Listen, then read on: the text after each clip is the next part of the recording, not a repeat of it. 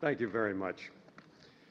You might have asked yourself by this time, is there any general formula for achievement in the astonishing spread of fields that are represented here today? The answer is obviously not. As far as style and education and political ideology are concerned, the binding feature is that these representatives who are reporting to you today love the work they've chosen, and they do it without worrying too much about their income. Money is what you earn to buy time to do the thing you want to do most in life, and your success is going to be measured by how much and how well you do it, and the strength of your character is going to be measured by the amount of good you can accomplish in pulling all of this off. What will be the object of your personal vision? Your chance of success is greatest if first you follow your instincts. That's been said by other speakers already, and not what other people tell you or what appears to be successful and most promising at the very moment of your decision. And second, if you do something unusual. And third, if you work, and I can't emphasize this enough, long hours to do it well. There's a poem I like very much by Sappho, a lady, who said it, just most of this in 4 lines in ancient Greece. Some say a cavalry corps, some infantry, some again will maintain that the swift oars of our fleet are the finest sight on dark earth, but I say that whatever one loves is. And now I'll come right out and say it, and to get down to earth, literally. I love insects and other little creatures. I started as a kid in Alabama and Florida, collecting butterflies and snakes. There's nothing unusual about that. I think a large percentage of young people have a period of collecting butterflies or stamps or spiders or something icky like that. I just never grew up. I turned to insects, I have to say, in part, and stayed with them because I can't hear in the upper register, so I couldn't hear birds and go out bird watching very well. And I'm blind in one eye, but I have excellent vision in the other eye. So this makes me monocular, and it puts me down to the centimeter scale whenever I go out on a walk. I don't look at meters or kilometers. I look down at centimeters, and I do very well.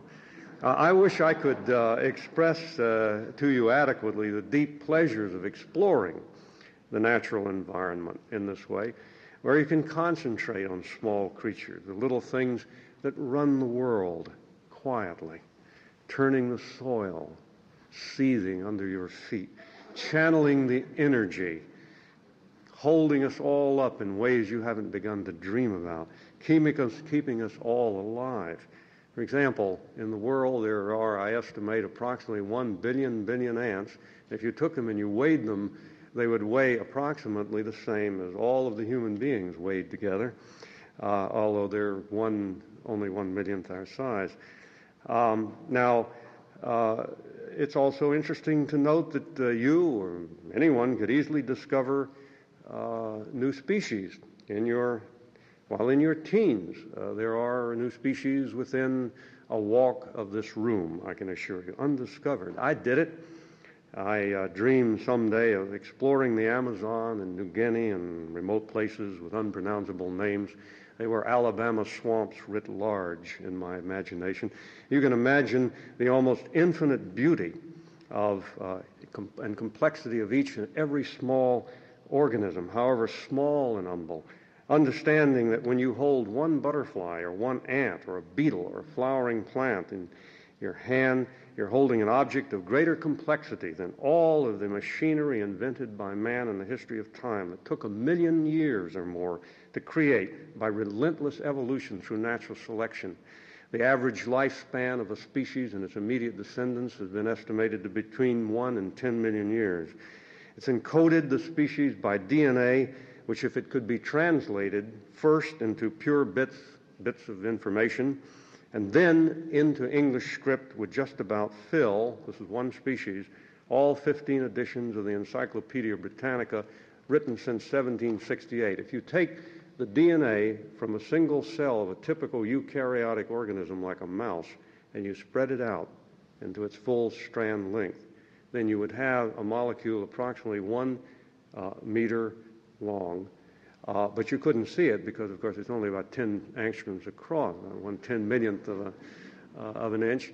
Now, if you were to magnify it continuously until finally you could see it with the width of a piece of wrapping string, it would extend from where, if I did it 1 point from here, approximately 1,000 miles, that string, and along each inch as you progressed, you would read off about 20-odd letters of the genetic code in every inch. That is how much we throw away when we allow one species to go extinct, about which more in a moment. So this is the truly awesome world of the biologist. Upwards of 30 million species of organisms, plants, animals, microorganisms. Only 1.4 million, 1,400,000, have been given a scientific name. But we estimate as many as 30 million exist on Earth, most of them unknown to science, each a world in itself beyond our ability to understand in full as yet. Pick up a handful of soil from outside this room, and you will hold in your hand, in the form of the living organisms and their DNA and their histories and their life cycles, more complexity. Pacey, Professor Van Allen, more than exists on all of the surface of the planets put together. In college at the University of Alabama, I concentrated in biology, as many of you will, and I set out to become an expert on the social insects, the bees, wasps, ants, termites. In an early stage of my career, I worked out the chemical language of ants. I found out, for example, that colonies communicate with from 10 to 20 different chemical substances that they release in droplets of liquid and puffs of gas, a silent and extremely efficient way to run a society. Has been said, in fact, and Einstein said it, that a creative life is built around only 2 or 3 ideas in particular to that person. My first was that we can explain a large amount.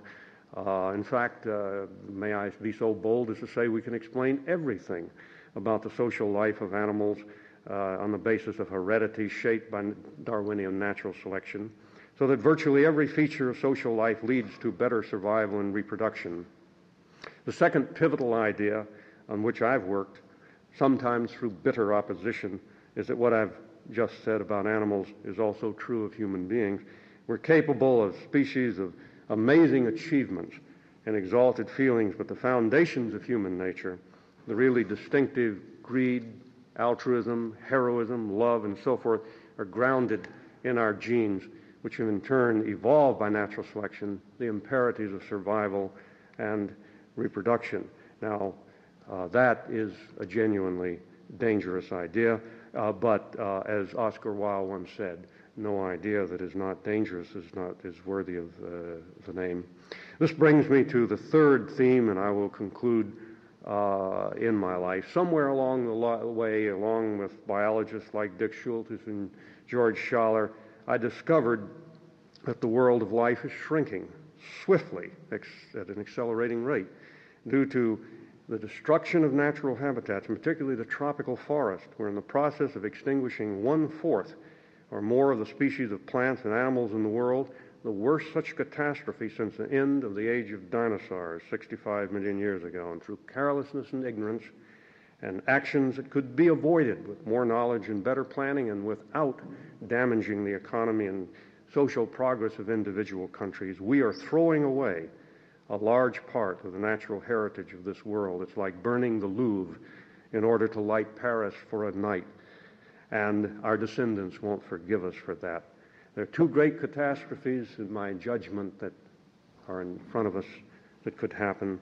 One is global nuclear war, and the other is the massive species extinction that we are perpetrating. They are, respectively, the heart attack and cancer of environmental health. In conclusion, then, you have the ability to excel, and you are the future leaders among them. Scatter out, find out what you can do best, make it count for the good of somebody other than yourself. Don't be afraid to be alone, or even unfashionable.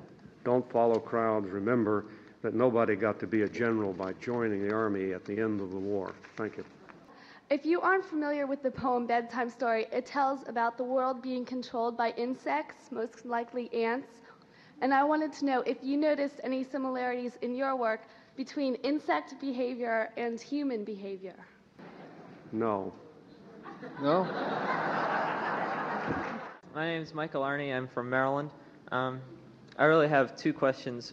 First of all is, why have your ideas about human sociobiology come under so much attack from other people, especially, I guess, Stephen Gould from Harvard?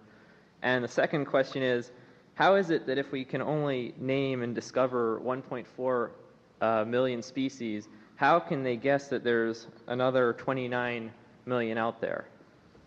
Right. To answer first question, sociobiology, human, applied to human. It's not controversial and applied to animals, applied to human. I think it primarily created dissent and opposition primarily, as best I can judge it, because it seems to chip away at our sense of uniqueness and our sense of free will. My answer to that is that I think a foundation of human nature in the natural world in which we evolve exalts humanity rather than lowers it. And we, in fact, will have more options the better we understand our own natures and origins. So that's the short answer to that first question of why there is a great deal of opposition. Also, well, another reason why sociobiology is opposed, particularly among residual forces of the social sciences, is that in order to get into it, it's between the social sciences and biology. You have to learn biology, and many social scientists don't find that very congenial.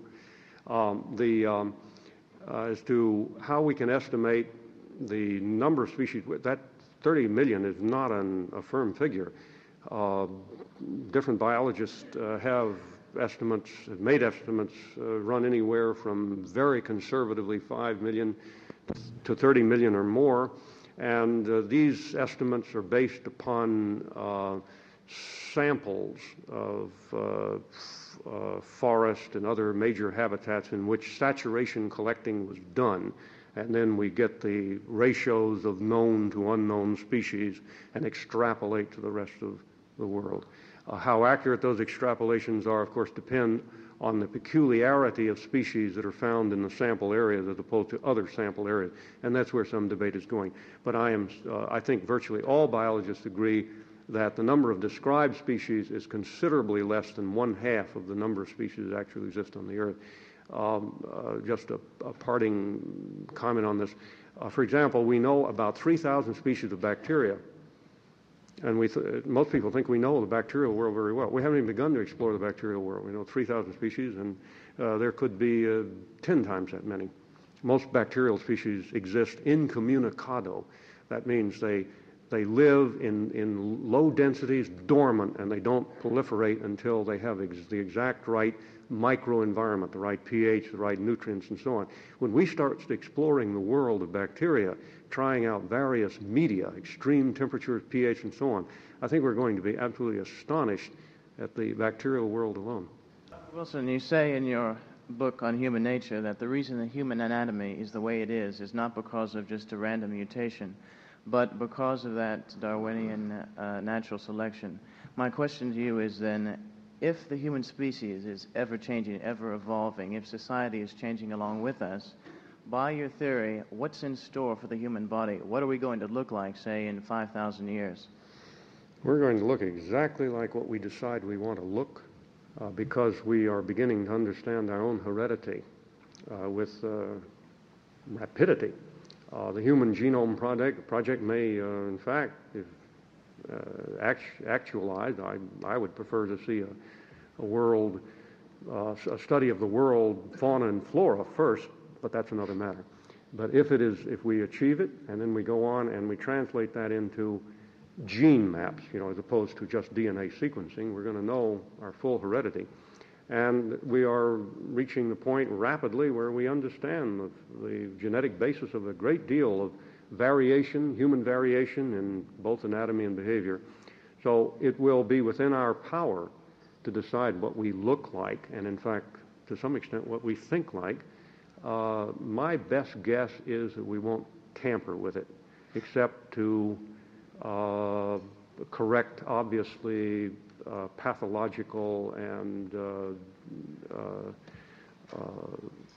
destructive and fatal conditions. We'll use it in a therapeutic, that knowledge in a therapeutic manner, but my best bet is that we will not want to change human anatomy very much, or human nature, because after all, what else have we got?